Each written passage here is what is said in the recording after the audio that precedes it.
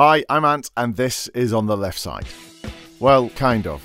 It usually sounds a little bit different, a bit like my voice, which sounds a little deeper than normal because last night me and Jim and the team went to Leeds for the UK ARIAs. These are the UK Audio and Radio Industry Awards. And for the second year in a row, On the Left Side was nominated for Best Sports Show, alongside some big names that you might have heard of. Flintoff, Savage and the Ping Pong Guys, Fight Disciples, and the whole output of BBC Radio 5 Live. And the Bronze Award goes to On the Left Side. Yeah, as you can probably tell from that audio, we were absolutely blown away to have picked up the Bronze Award. And because the whole thing is organised by the Radio Academy, we can now legitimately refer to ourselves as Academy Award winners. So, just like they do at the Oscars, here's my acceptance speech. Myself and Jim would like to thank the Academy, Sean Alsop and Luke Berry, who've helped with the production, and Tony Lamming, Ben Nicholas and Damien St John, who've given extra voices when we've needed them. But most of all, we'd really like to thank you for listening, for sharing the show with your friends, and for saying nice things about us on social media. And because you like listening, we thought we'd give you a bonus episode. And so what you're going to hear now is our Academy Award-winning entry. So if you're into radio stuff and awards, you can have a listen and see if you can figure out what won it for us. Do let us know. And if you're just a football fan, well, it's our favourite bits of 2017 in football. Thanks again. VAR. What is it good for? Absolutely nothing. Well, it's quite good at correctly ruling out goals and decisions that shouldn't have stood, but at the same time is kind of having a detrimental effect on the game as a whole. As was proved in the FA Cup replay this week between Spurs and Rochdale, when a first half scoreline that read more like the shipping forecast than a game of football forced pretty much everyone to use the same VAR/farce pun on Twitter. Lamella 1-0. Turney. No. VAR 0-0. Sunkerla 1-0. No change. VAR penalty 2-0. Sun complete stop 1-0. Humphreys equaliser 1-1. All level at half time. What a vase. The whole of the first half was utterly confusing, with no one seemingly knowing what was going on, including Paul Tierney, who was refereeing with the confidence of your mate who's come out for a rare night out, but has to check back with his missus every 5 minutes. I really want you to call me back. Spurs eventually came out victorious in the end, but that wasn't enough to cheer up boss Mauricio Pochettino, who wasn't impressed with the use of video referees at all. The first half was a little bit embarrassing for everyone. I think football is about, we are talking about emotion, it's a context of emotion. If we are going to kill the emotion in football, I think our fans is not so happy. It is a great point. What's more important? Getting a few more decisions right here and there, or keeping the emotion, the passion and the excitement of the game intact? Something that apparently VAR seems to be taking away all too often. I can only imagine how it would kill the atmosphere in a stadium. It was confusing for us watching at home. What must have it been like for those who don't get the benefits of commentary and instant replays? At least all this ridiculousness might actually kill off the idea of VAR for good. By the way, football's authorities, IFAB, have just paved the way for VAR to be used at the World Cup. Ah, bollocks. What's the point in going to a football match if you have zero idea what's going on the pitch?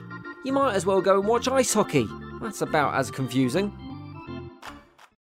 Not all Stoke City players were trying to shift the blame elsewhere, however. City favourite Ryan Shawcross was already looking for ways to get the team back to the top, even straight after the final whistle, and came up with a clear 5-point plan.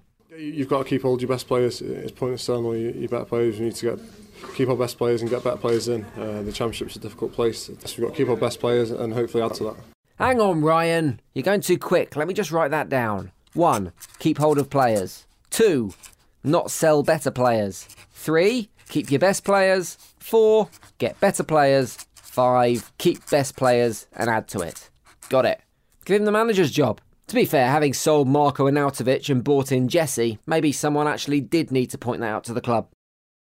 Last week, you may remember, Gary Neville had a pop at Pep when he said it was a joke that the manager had only named 6 subs from a possible 7 on the bench for their match against Burnley. Well, now it was Pep's turn to throw some shade back in the opposite direction. He has to know, this guy, the pundit, he has to know my job is serious. It's not a joke. Never is a joke. My job is so serious. He should know that because he was a manager for a short time. Savage. I just hope that this is the start of an ongoing back and forth slagging match between the two, which culminates in a Genev versus Pep G rap battle in the middle of the Etihad Stadium for the final game of the season. Frankly, I can't see it ending any other way. Yeah, I'm G to the Nev, my brother is called Phil. I didn't really do a very good job when I went to Seville. My views on Sky are valid and they cannot be ignored. But I did once have an orgasm when Fernando Torres scored. To give Chelsea a place in the Champions League final. The headline has been written. Unbelievable!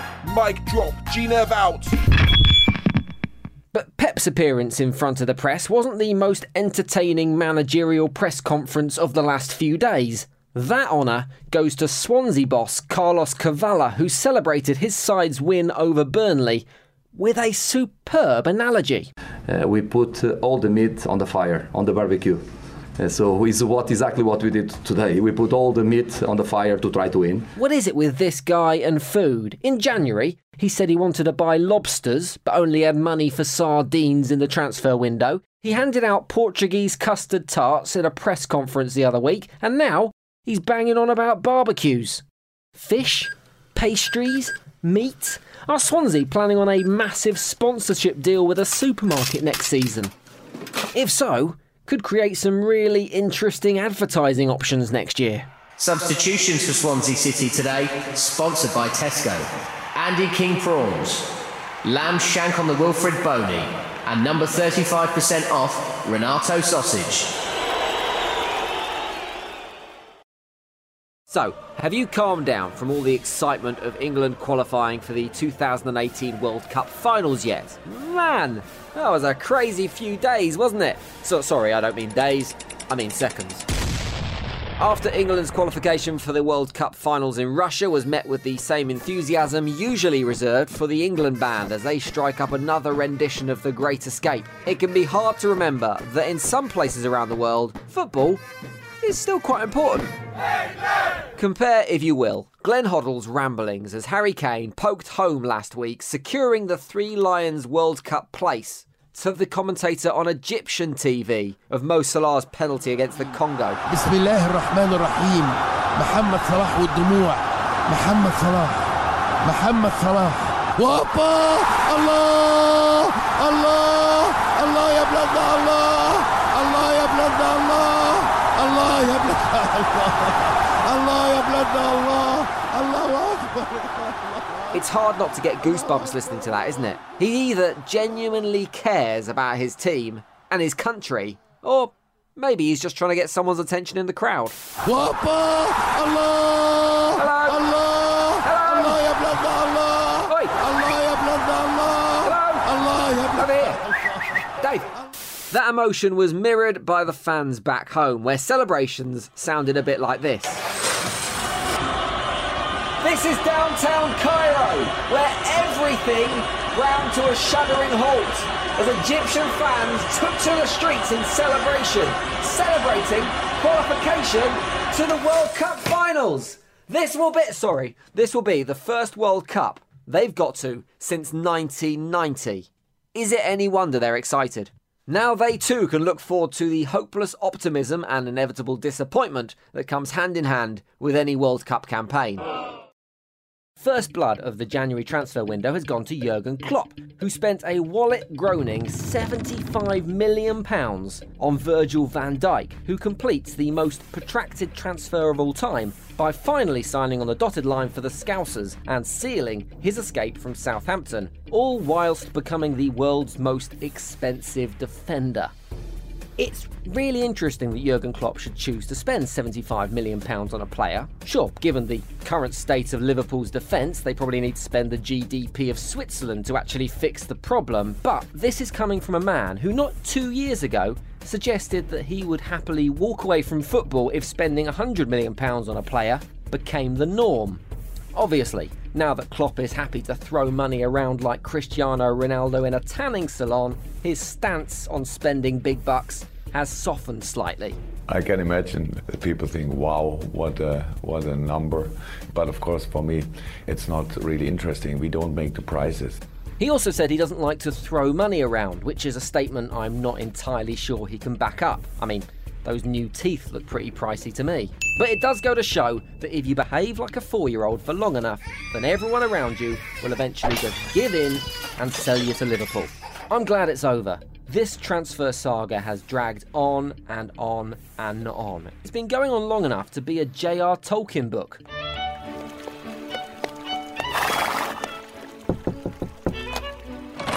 Ah, yes, Master Bilbo van Dijk.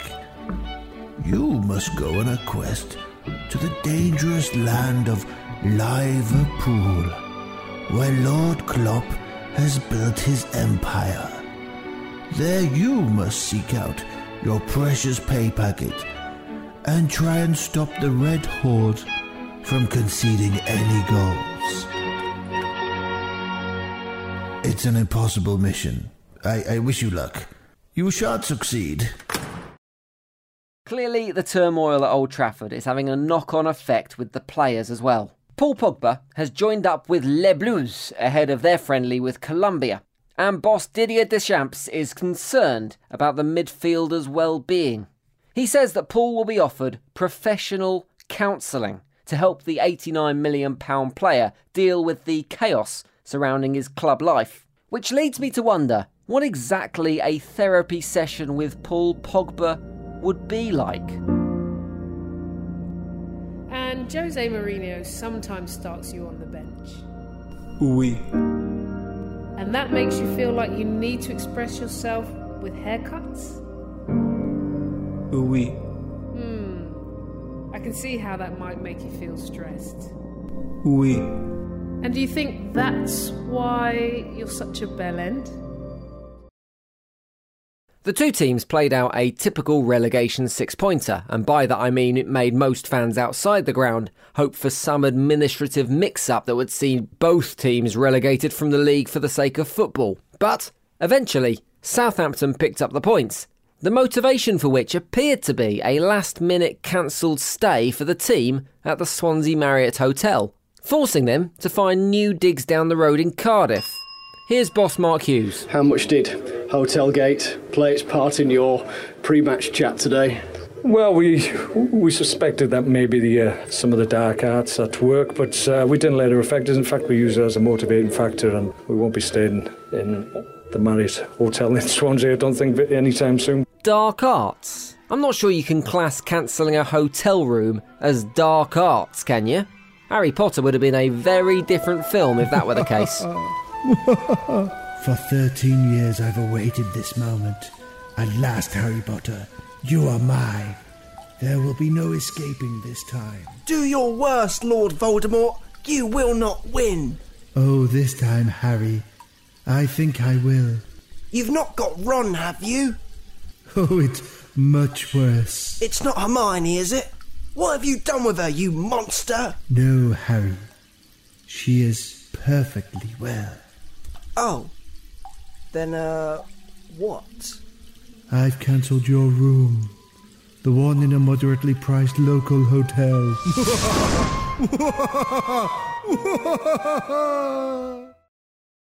Normally, football and politics don't really mix, but this season we seem to have made an exception, because it was also Sam Allardyce who stepped up in the Worthy Stakes and decided to use his Everton press conference to turn attention to those less fortunate than himself. It was extremely depressing that a country of this magnitude could allow so many food banks to be operating in this country.